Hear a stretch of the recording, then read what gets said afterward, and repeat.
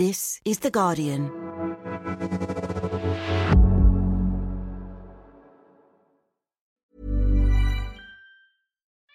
We love our pets, but when the floor's covered in fur, that's harder to love. Eufy X10 Pro Omni Robot Vacuum has powerful 8,000 PA suction to make hair vanish from floors in just one pass. Plus, the roller brush has automatic detangling for easy hands-free maintenance. Want to know more? Go to eufy.com, that's EUFY.com, and discover X10 Pro Omni, the best-in-class all-in-one robot vacuum for only $799. Science Weekly is supported by BetterHelp. Here's a question. If you had an extra hour in your day, what would you do with it? Watch TV? Read a book? Meet up with a friend? Maybe a little nap? A lot of us spend our lives wishing we had more time. But for what? Perhaps to best answer that, you need to work out what's truly important to you, then make that a priority. Therapy can help you work out what's most important to you. It isn't just for those who've unfortunately experienced trauma in their lives. Therapy can be helpful for learning positive coping skills and for setting boundaries. It can empower you to be the best version of yourself. If you're thinking of starting therapy, give BetterHelp a try. It's entirely online and designed to be convenient, flexible, and suited to your schedule. Just fill out a brief questionnaire to get matched with a licensed therapist and switch therapists anytime for no additional charge. Learn to make time for what makes you happy with BetterHelp. Visit betterhelp.com/scienceweekly today to get 10% off your first month. That's BetterHelp, HELP.com/scienceweekly.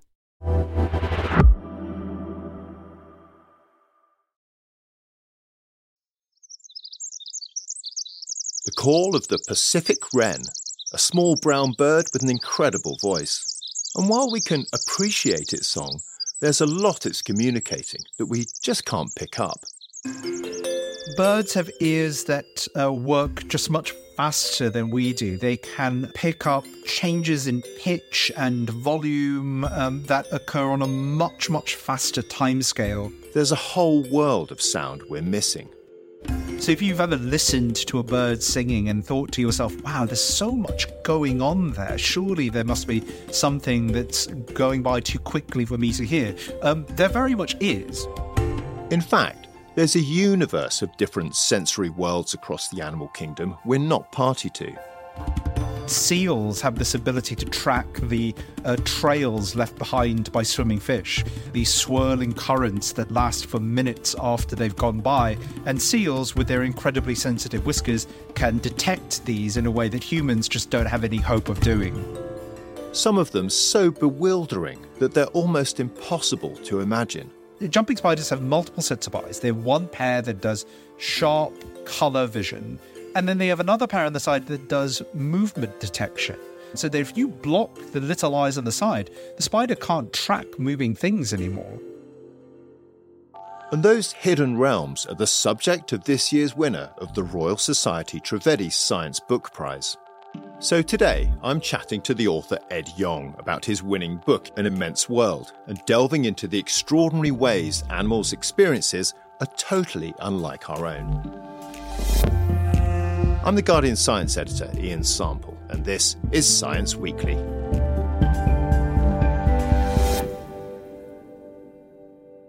You know, a duck sitting on a pond can see the entirety of the sky without needing to turn its head. Birds in general have wraparound vision that I find almost impossible to imagine.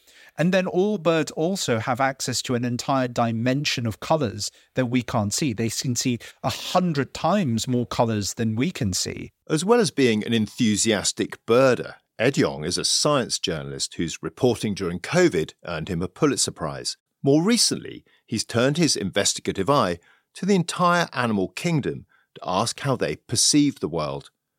I asked him about the concept of Umwelt, the central idea that informs the book.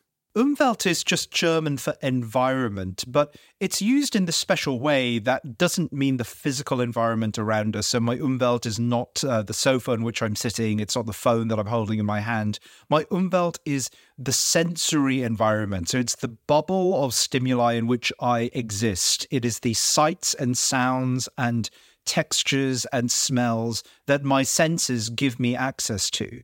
And the thing about the Umwelt concept is that it is always limited, right? So I'm only ever perceiving a small slice of everything there is to perceive, and that it is very different from one species to another, or even from one individual to another.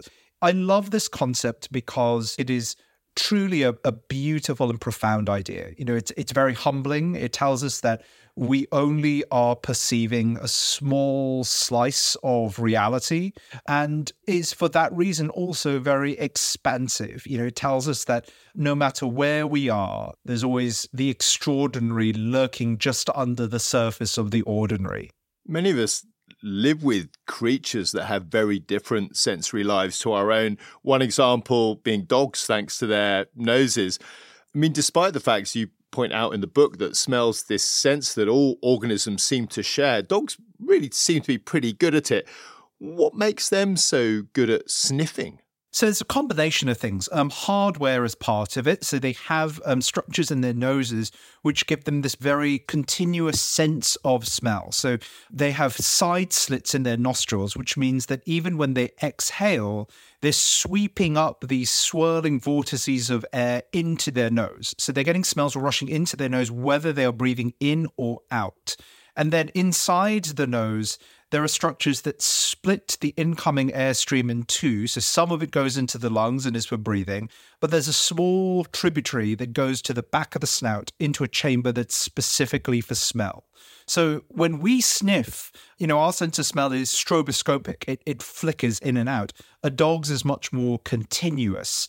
And then there's what they do with their noses, which is basically everything, right? Like watch your dog over the next 24 hours. Like if it encounters something new, it will sniff it. If it encounters a new dog, it will sniff it. That's, a really important part of a dog's social life. Smell gives dogs a sense of each other's identity, their age, their health, what they've been eating. An entire biography can be written in scent, and dogs have access to that. We meet each other and we ask questions, right? Dogs don't need to do that. They can smell each other. When you were putting the book together, were there any animals that surprised you by having such a sort of crucial sense of smell? Yeah. So in the book, I write about ants. And ant societies really are cemented by their sense of smell. So when ants are tapping things with their antennae, the antennae will grab molecules that are drifting along in the air in the usual way we think of smell. They will also pick up odorous molecules that are on surfaces, heavier stuff. They are smelling in the same way that a dog is when it is sniffing. That sense of smell anchors all of the incredible social things that ants do. Ants leaving pheromones behind all the time that tell each other where to forage or who's in charge. And if you, as some scientists have done, genetically engineer ants that can't smell, they just sort of don't really work as ants. They can't function as part of a colony. They behave very strangely. An ant that can't smell is an ant without a colony, and an ant without a colony is barely an ant at all.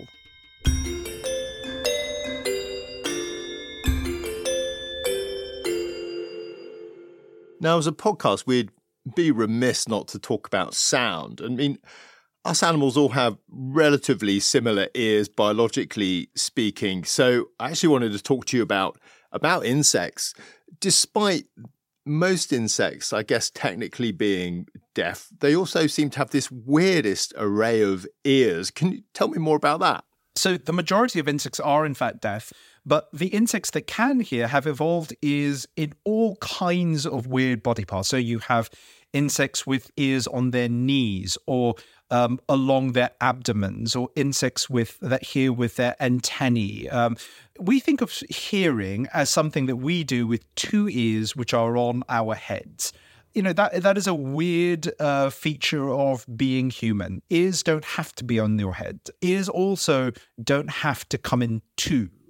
two ears are really good for sensing direction, but insects can basically conjure up an ear anywhere along their surface. My favorite example of this is the praying mantis, which has a single cyclopean ear in the middle of its chest, because all they're really trying to do is sense the calls of bats, and they don't need to know which direction that call is coming from, because when they hear a bat, they just react by dropping out of the sky. So insects seem to have this absolutely blank slate. They can do what they want in terms of how they construct and where they put an ear or their ears. Mammals seem to be a bit more constricted. We don't have that sort of flexibility. Why is there that stark difference between them? It's because our ears have different evolutionary origins to those of insects. Insect ears come from these organs that are found all over the body and help them sense the position of their limbs and their different body parts. And it turns out that all you really need to do is to create a thin membrane on top of one of these organs to turn it into an ear. And insects can do that basically anywhere, which is why insect ears can evolve on pretty much any body part you can imagine. You know, some butterflies have ears on their wings, some grasshoppers have ears on their knees.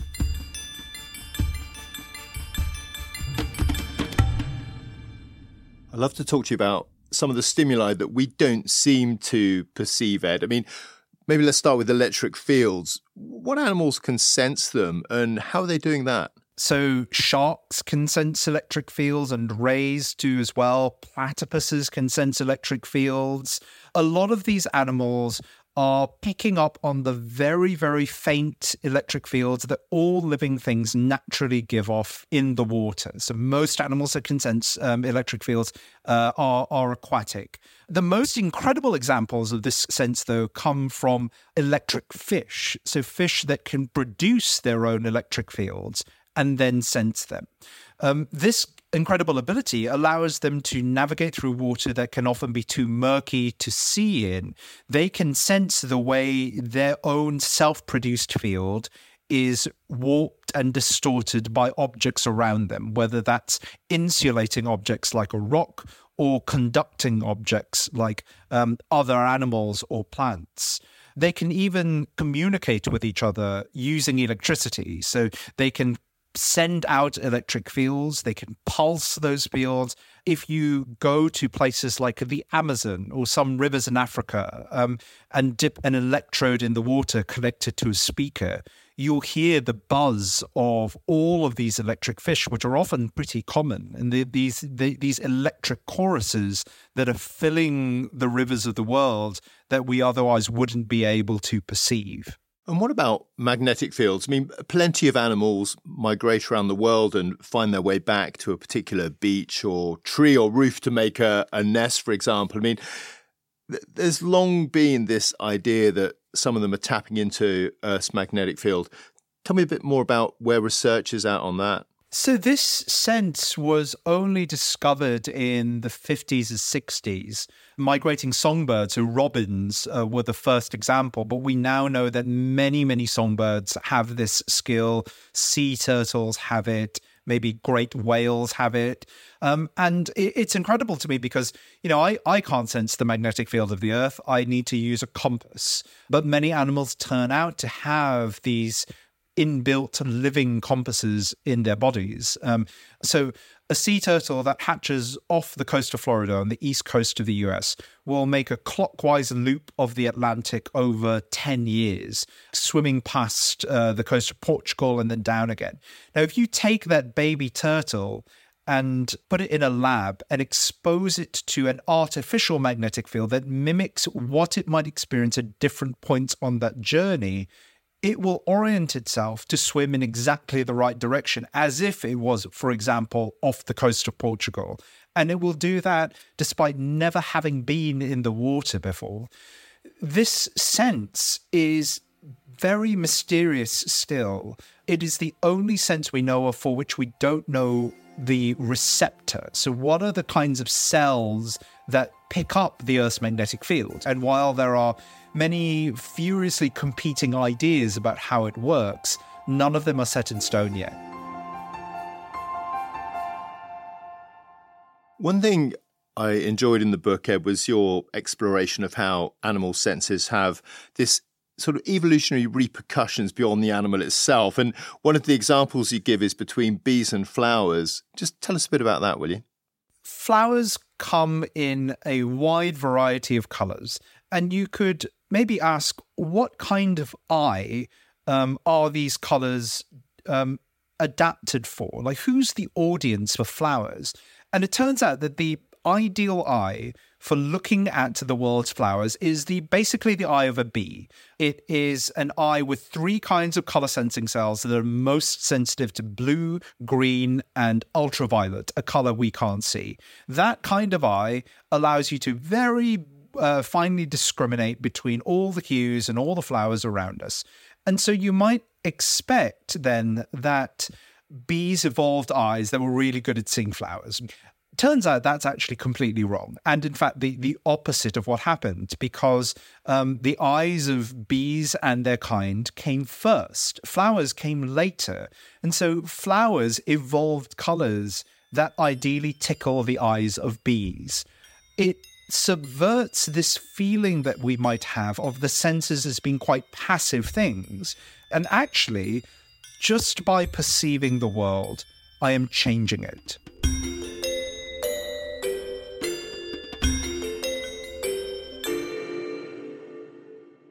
There is something extremely humbling about this shift in perspective, that there's so much information in the world around us that's essentially hidden from us. I'm wondering, as you learn about them, as you think about them to work out how to write about them, whether your sort of appreciation of these different ways of perceiving changes your interactions with animals, or perhaps even your more grandly your perspective of life. Yeah, absolutely. And that's the whole point of the book. I want people to have this newfound respect for the animals around them, this newfound interest, this curiosity, this desire to put yourself in the shoes of another creature. That exercise has very tangible benefits for some of the creatures around us. You know, when we don't remember that dogs exist in a world of smell. Dog owners will often yank their dogs along on a walk when they're trying to sniff the things around them. It'd be like if you or I went for a hike in a beautiful national park, and every time we stopped to admire the view, someone clasped their hands over our eyes and dragged us along the trail by our necks. You know, it wouldn't be fun for us. It's not fun for a dog either. They experience the world in a very different way, and we should let them do that. They are happier for it. I think also I do perceive the animals around me in very different ways, having thought about this topic, having read this book. You know, I can look up my window now and I can see house finches perched on the wires outside. I can see a few crows flying past. These are species that I see every single day walking around my neighborhood. But I know that finch on the wire can see 100 times more colors than I can see. It's just taken off now. It can feel the air flowing over its wings and make minute adjustments to stay aloft. It can hear qualities in its own beautiful song that my ears can't pick out. That house finch is extraordinary. Its mere existence is special. And I know that now, and I feel that my life is richer for knowing that.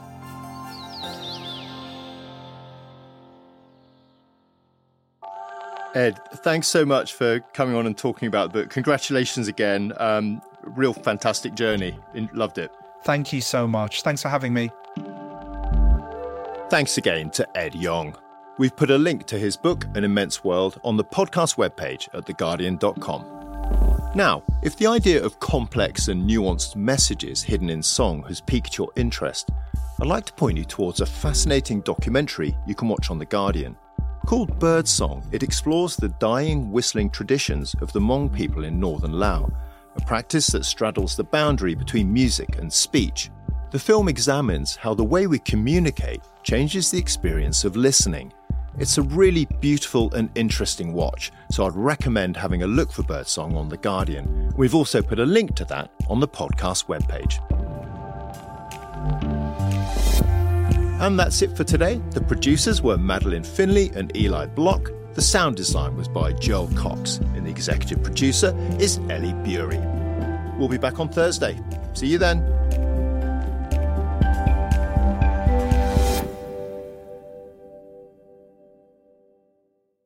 This is The Guardian.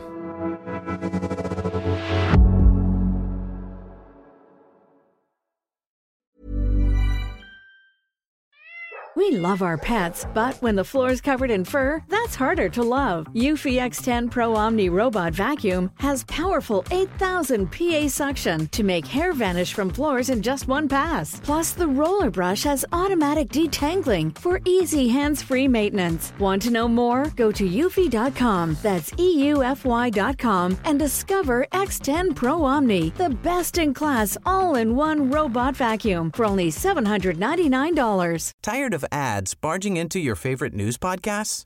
Good news. Ad-free listening is available on Amazon Music for all the music plus top podcasts included with your Prime membership. Stay up to date on everything newsworthy by downloading the Amazon Music app for free or go to amazon.com/news ad free.